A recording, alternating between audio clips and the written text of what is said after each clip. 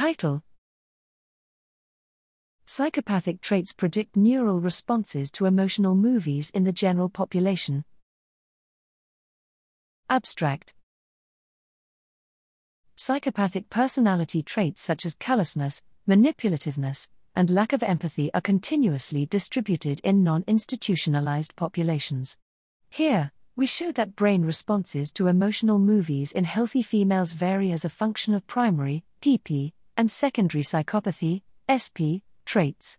Healthy female volunteers, N equals 50, with variable scorings in Levinson self-report psychopathy scale watched a set of emotional movie clips, N equals 39, during functional magnetic resonance imaging of brain activity.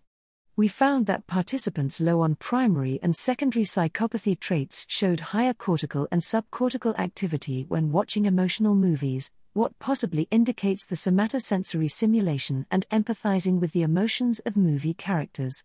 On the other hand, the individuals with high primary and secondary psychopathy traits presented a lack of vicarious engagement during watching movies, and they manifested brainstem-based heightened response towards thread-related stimuli, which could indicate potent autonomic reactivity.